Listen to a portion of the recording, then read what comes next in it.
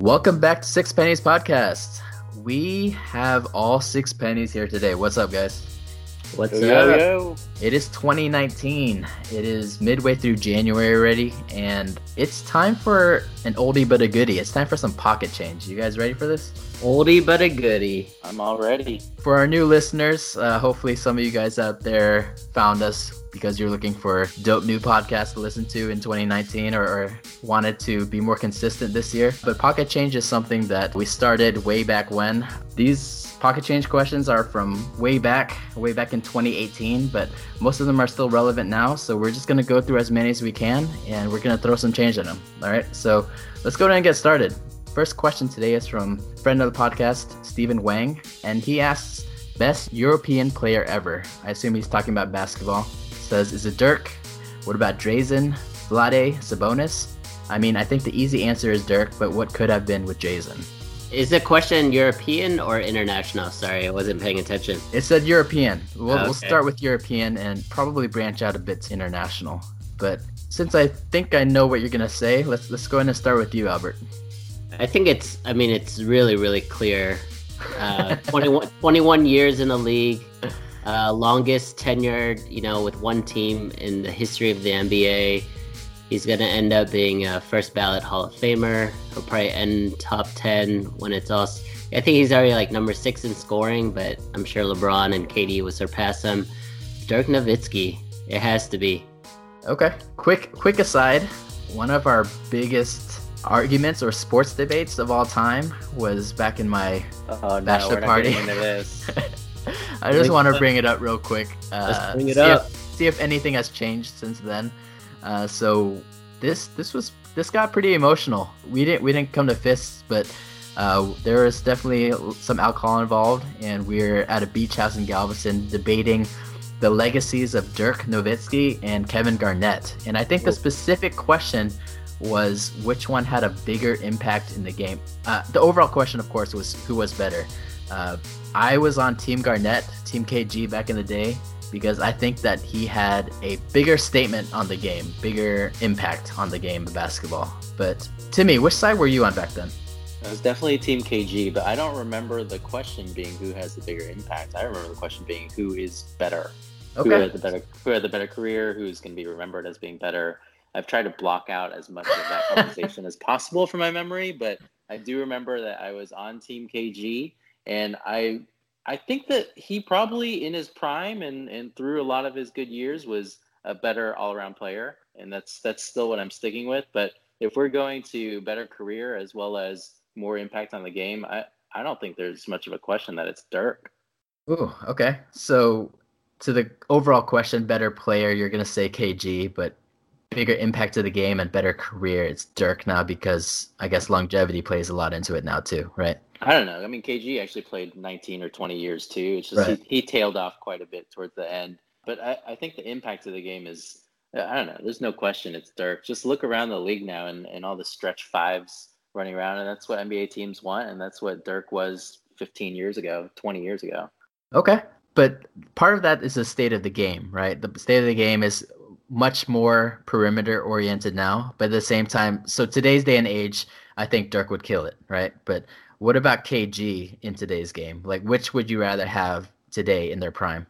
Oh, that's an interesting question. Well, I mean, my reasoning for it was not necessarily who's better today. It was like whose game affected today. And I think Dirk, the reason why you see a lot of the way the game is today is partially because of Dirk. It's not like he was ahead of his time and just couldn't fit in with where he was in the league. It's he helped change the league.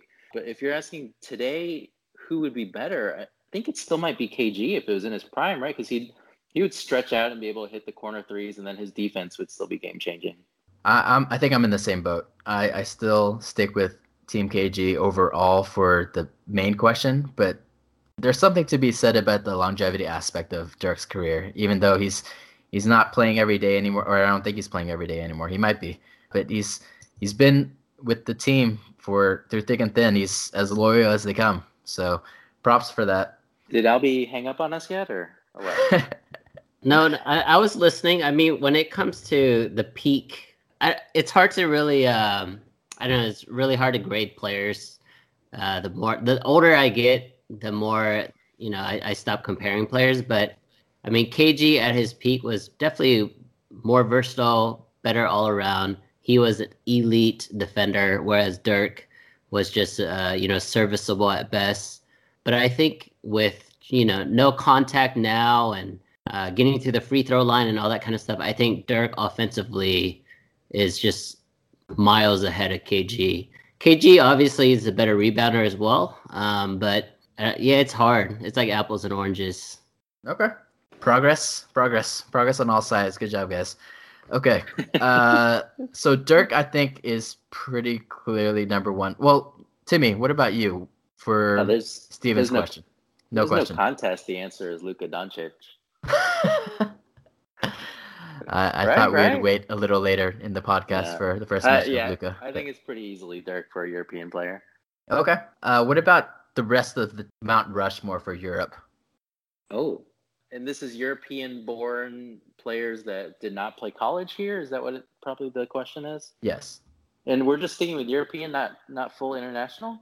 Let's just do Europe first, and then we'll mention some international. I got to think about it. I mean, I guess Petrovic is going to be on there, right? Sabonis, I guess, needs to be there. Would one or both of the Gasol brothers be on the list? It has to be Powell. Yeah, so on the list that I'm looking at, that I did a little research, try to look for some rankings. This list has Powell at number 3. Tony Parker is at number 5. Drazen's at number 4. You guys have not mentioned number 2 yet. He's currently playing. This is a really boring podcast. I have no idea. Okay, number 2 on the list is Giannis. Already. Oh, number 2? That's a joke. He's already at number 2. Jeez. He's number 2 ahead of Powell. Who wrote this? Oh my goodness. It's a millennial article, huh? The guy's like 23 years old. Sabonis for 5 years. Sabonis is number 7. Kukoc is number 8. Peja is number 6. Ooh, nice one. Yeah, and then Nikola Jokic, he rounds out the top 10. Yikes, he's been in the league for 4 years. Okay. Yeah, so the Europe list is actually pretty weak, because when I first thought of this question, I was thinking, I guess, more international, and I was like, where the heck is Manu? Where the heck are all these other people? But yeah, if we're talking about Europe, what would it be? I guess Dirk and Drazen, I think, are on there. Who make up the other 2? I think I would say Powell and Tony Parker. What about you, Albert? I agree with that. I wish we saw Sabonis in his prime, obviously. I think he would definitely make that if he spent more time in the NBA. I'm glad neither of you mentioned Jokic or Giannis. Thank goodness. You know I'm a conspiracy theorist, so there's hundreds and thousands of articles and stories written about Sabonis and how back in the 80s he was a 7-foot Larry Bird. He could do anything. He'd dominate. But you don't believe it? In my opinion, I just think the past is romanticized. Jeez. If he was that good, then why didn't he go to the NBA? And then if you're talking about like the competition he played against, there's no way the European leagues back then are as good as the leagues now. And then the gap between the competition he played back then versus like the competition Michael Jordan played in the NBA is completely different. So, I mean, yeah, I'm not saying he's bad by any means, right? Because by the time we saw him in the NBA, he was already past his prime, but he was still, like a legit NBA star. He wasn't a all-star, but maybe he would have been if he was 25 and healthy, but really that's speculation. No, that's fair. Sounding like that law school is coming in handy. Okay, so it sounds like our Mount Rushmore for Europe would consist of Dirk, Powell, Drazen, and Tony Parker. What about non-European, non-US? So the rest of international. I mean, it has to be Hakeem. Hakeem, Manu. Does Tim Duncan count? No. No, Virgin Islands? No, that's U.S. territory, man. U.S. Virgin Islands, man. Okay. Yeah, I think it's just Hakeem and then everybody else. Whereas with the European, I'm just trying to figure out who the Mount Rushmore is. Yeah, there's a lot. There's the Kembe's up there. Oh, Ewing, Joel Embiid. Embiid. There's a lot if we're talking about just international. Steve Nash. Oh, Boris Diaw. Count that. Yeah. Okay, so let's do overall international Mount Rushmore. Hakeem, Dirk, Manu, and Pau, right? Hakeem 1, Dirk, Manu, Pau. Manu. See, I love Manu. Manu, but it's hard to argue for him. Huh? Compared to those other guys. If Manu had already a Hall of Fame NBA career, but then if he had his international career in European League, he's definitely in the Mount Rushmore. Wait, so you don't have Mock? You put Manu below who? Pau and Petrovic? I'm not convinced at your first statement about Manu having a for sure Hall of Fame NBA career. And I love Manu, but I don't know if his NBA career alone gets him there. It's 5 championships. 5 championships as the second or third best player on True, but no finals MVPs, no MVPs, barely any All-Stars, I would say. I think he is a first ballot Hall of Famer, and I don't think there's much of a question. No, he's a first ballot Hall of Famer, but not primarily because of his NBA. I still think the 5 championships is really all. I don't know. That's plenty if you're the, one of the main reasons for all 5 of them. Yeah, if you're a star on a 5-time championship winning team, you're pretty much guaranteed. But if you're looking at individual accolades, he made the All-Star game in 2005 and 2011. He was All-NBA in 2007, 2008, 2010, 2011. Second team? Third, both of them third team. Third team, yeah.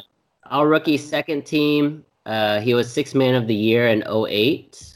Yeah, one time, right? Only one time? That's the most unbelievable stat on there. Yeah, that's what I'm saying. I love him, but because he was loyal to the Spurs and bought into that system, and I mean, if he goes anywhere else, he's the star, right? He's the guy.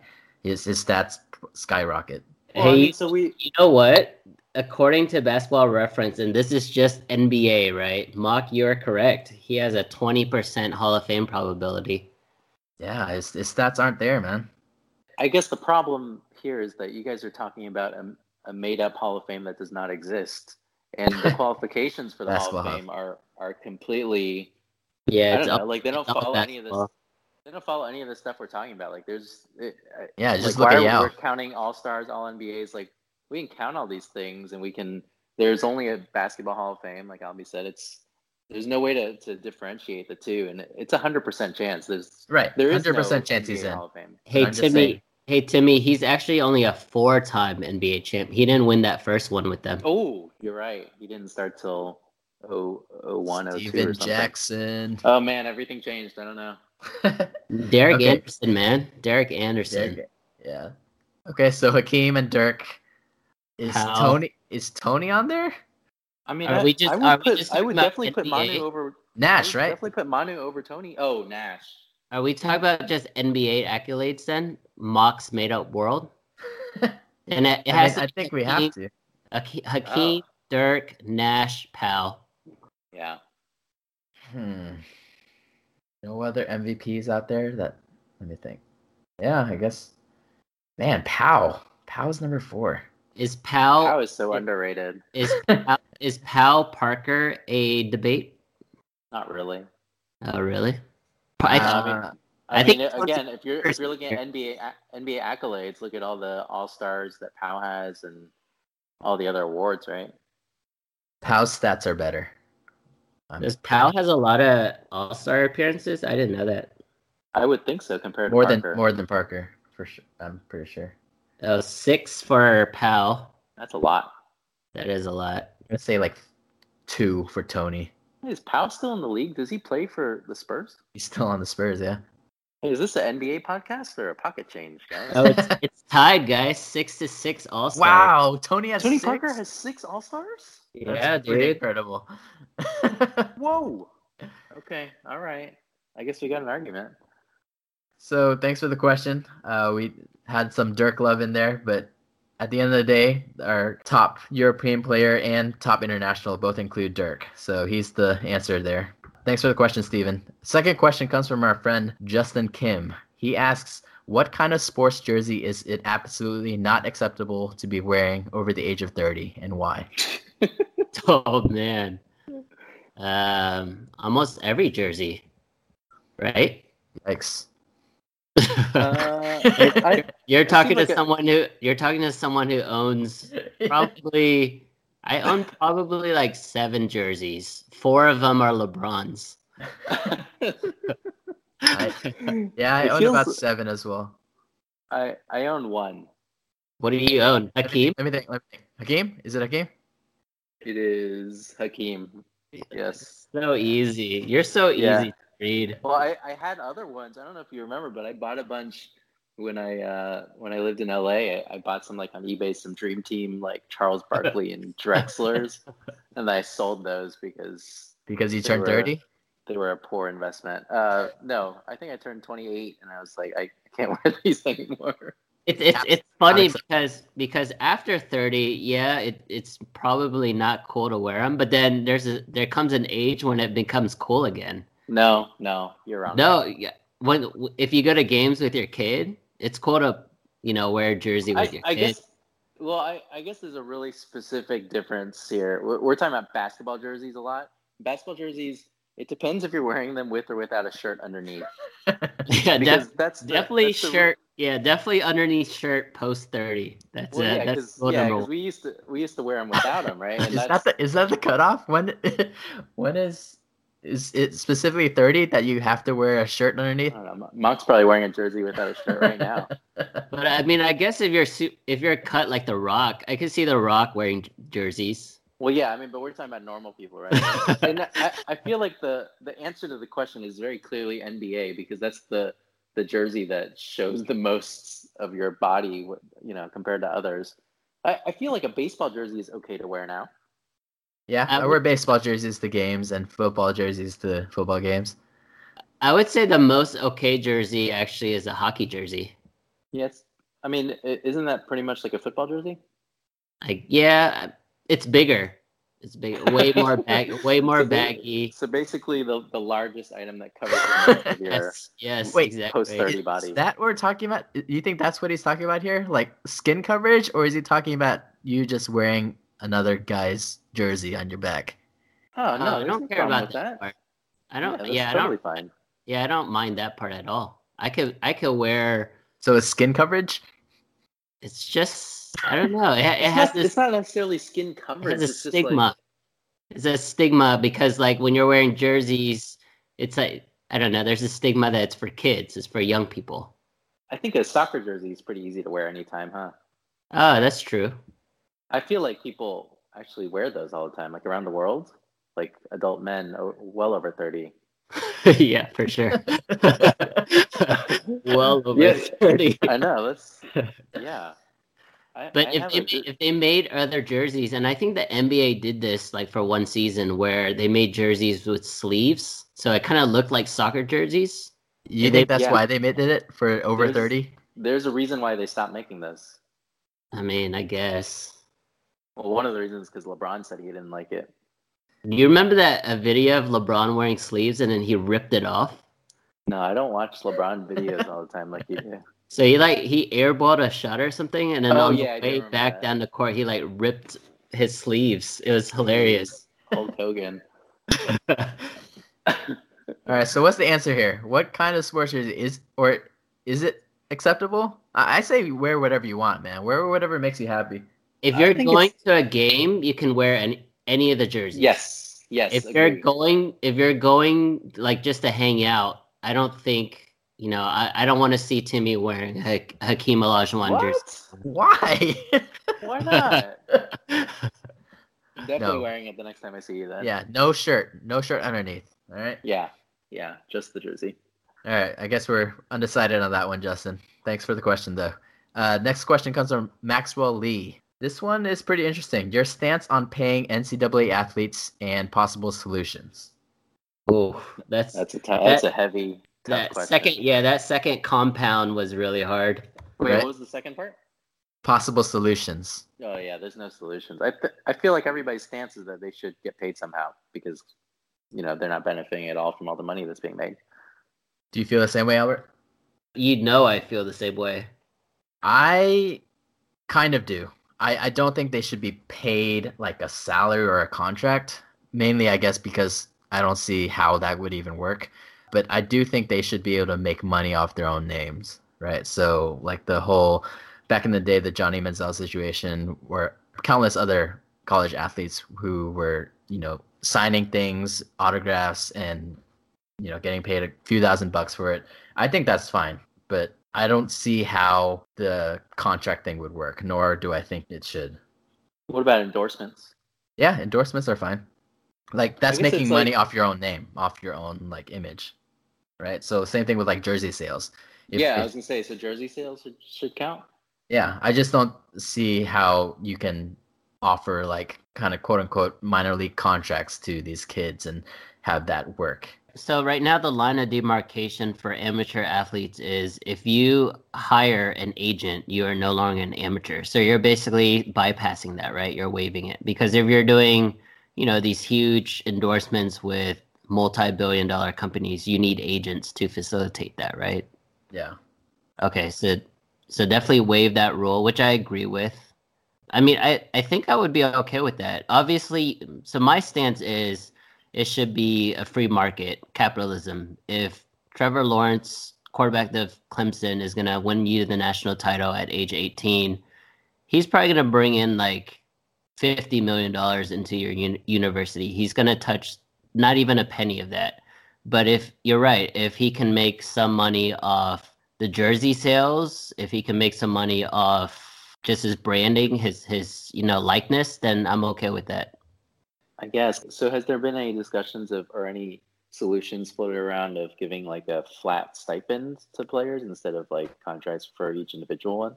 So my whole stance, I already talked about my stance, but the premise is I just want as much of that money being made to go into the actual individual. So Timmy, to answer your question, I think a flat stipend would help.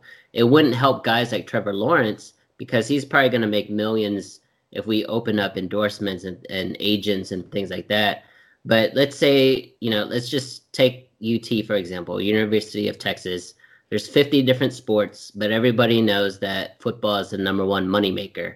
However, that flat stipend, even if it's like $1,000 a month or whatnot, even though it's not going to help Sam Ehlinger, it may help out, the women's ping pong team, right? Because they're not going to get paid, but they're using the money that the university made from football to pay some of these other athletes that don't have the same notoriety. Whereas Sam gets the same, he gets $1,000 a month, but he also has the ability to sell jerseys and sign autographs and things like that. So right, so you do both. I would do as much as possible to get the money to the kids. Yeah, so then the problem becomes, a bunch of students trying to become athletes at way smaller sports just so they can get a little piece of money from football. That's a true. Strategy. Yeah, that's definitely a strategy. And I mean, that happens in all facets of life, not just amateur sports. Well, the other problem then is like who governs what that amount would be, because every school makes a different amount of money from their programs. And so the competition, it's capitalism, like you said, but then you get to a point where you have like the Yankees and the Red Sox, you can just spend all the money because they're making all the money. And so, right. So then what? Then your school, you're going to have smaller Division I schools that just don't have programs anymore because they can't afford to pay the players.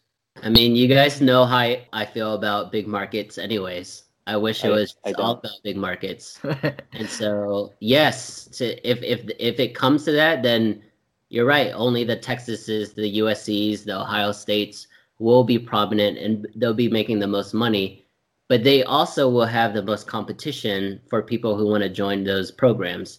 Whereas if you go to a smaller school, I'm not going to call any other schools out, but if you go to a smaller school, it's less competition. They still get the education and they still get a monthly stipend. I think you asked how would they get this? Who governs it? I would say it should be left to the AD of that university. That AD should set a number. Okay, if we're going to make $100 million this fiscal year, 3% would go into stipends of athletes. And I think that percentage can be, decided by ADs from university to university. Yeah, so it sounds like we're going to get to a point where there's only 20 schools that actually have football programs and then a certain number that have basketball programs.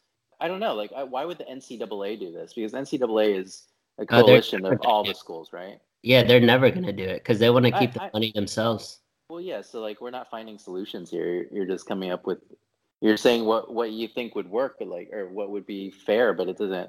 There's no way anything like that could ever work.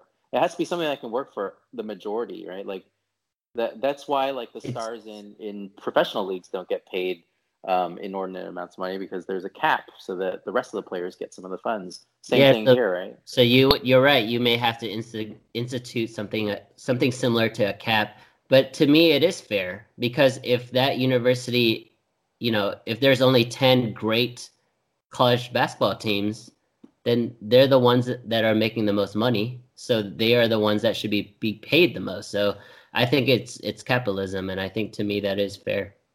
Ooh, I guess at the end of the day, NCAA is one of the worst organizations in the world, and unfortunately nothing is likely to change anytime soon. And you're right, they probably do want to just keep all the money. So yeah, I mean, we all have the same idea, right? We want these athletes who are putting their health, their future, and everything on the line to get properly compensated. But the issue is there's no real solution. It's too hard. I can't even think of anything.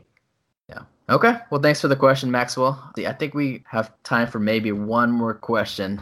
Let's go with one of Shelby's questions. Shelby bombarded us with all these questions during our last giveaway. You won. Yeah, before we get to Shelby's questions, and he was the winner of the AirPods, let's shout out Farmers Insurance. All right, let's do it. All right, so, Derek is eagerly awaiting your call for a free consultation. He does home, life, and auto insurance quote today. Just a personal story. I'm actually getting set up with life insurance with Farmers as we speak. So nice. I think in a couple of days, I'm going to do like a medical exam. They're going to, test my blood and all that kind of stuff, and urine testing, and then see where my health is and see where I am on the risk scale, and then give me a rate.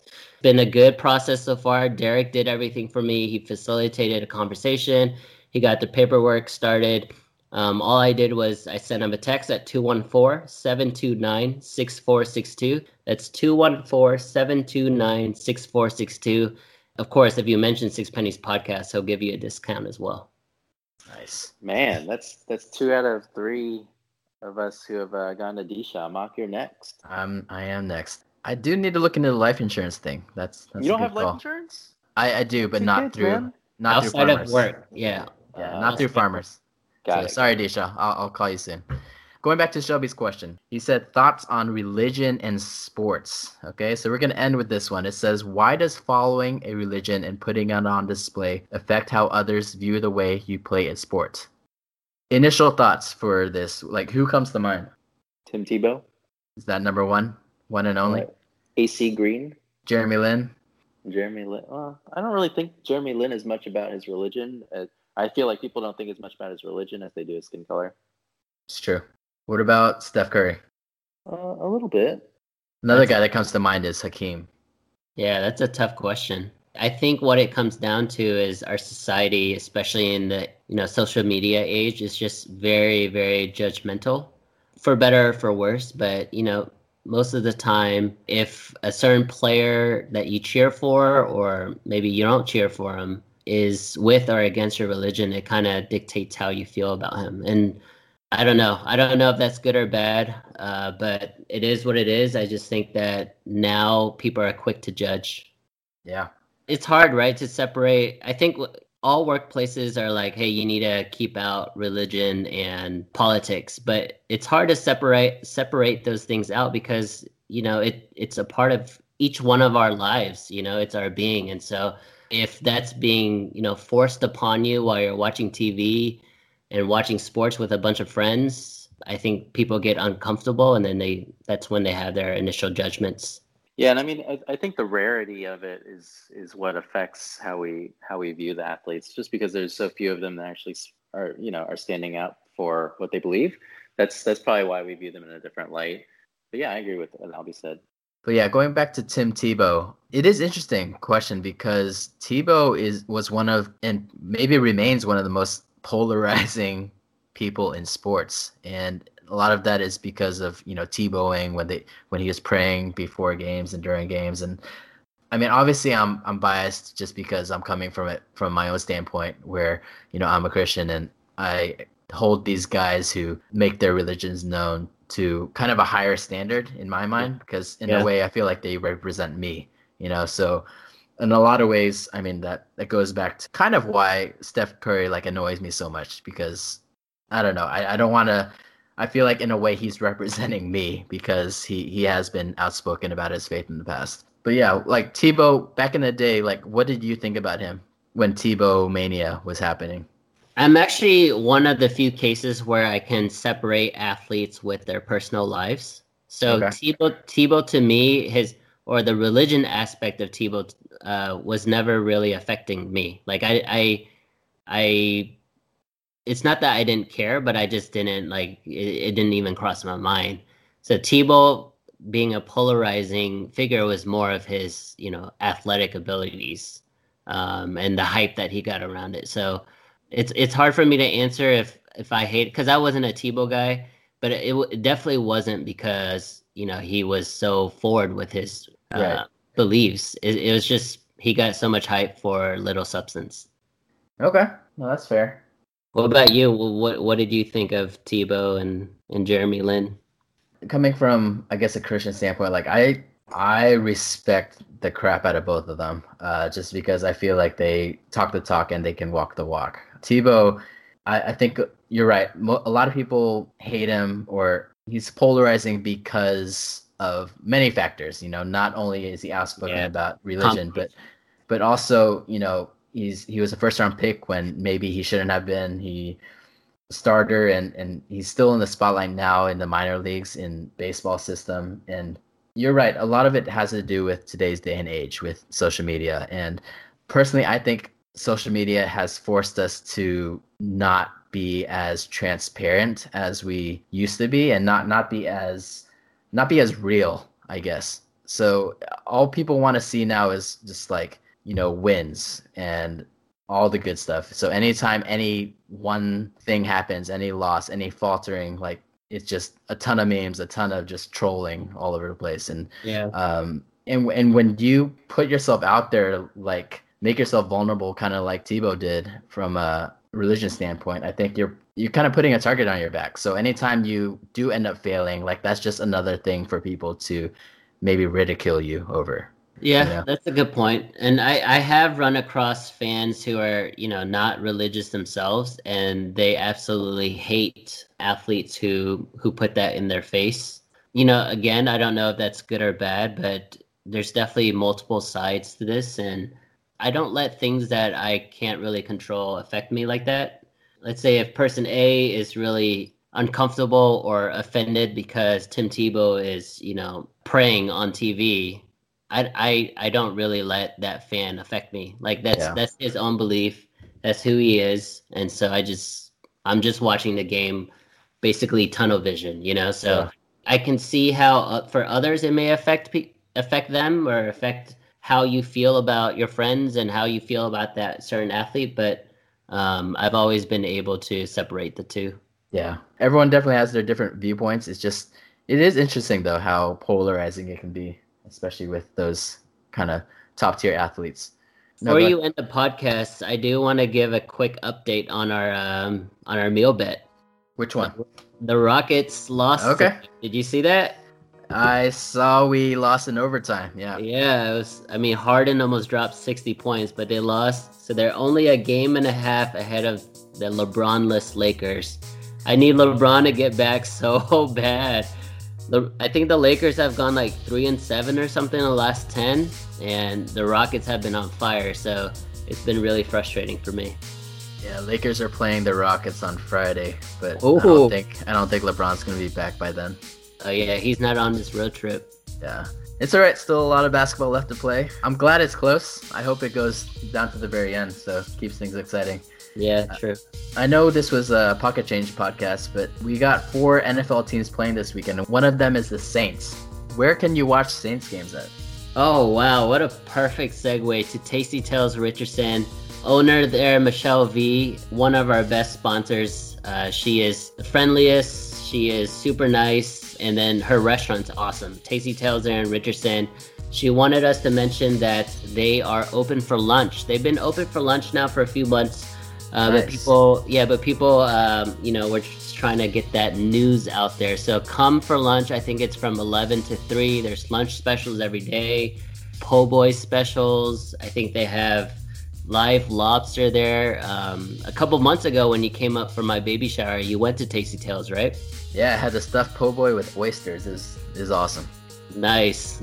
I think I'm actually going to go to Tasty Tales next week for lunch. So I hope to see you guys there. Guess who was there last night, actually?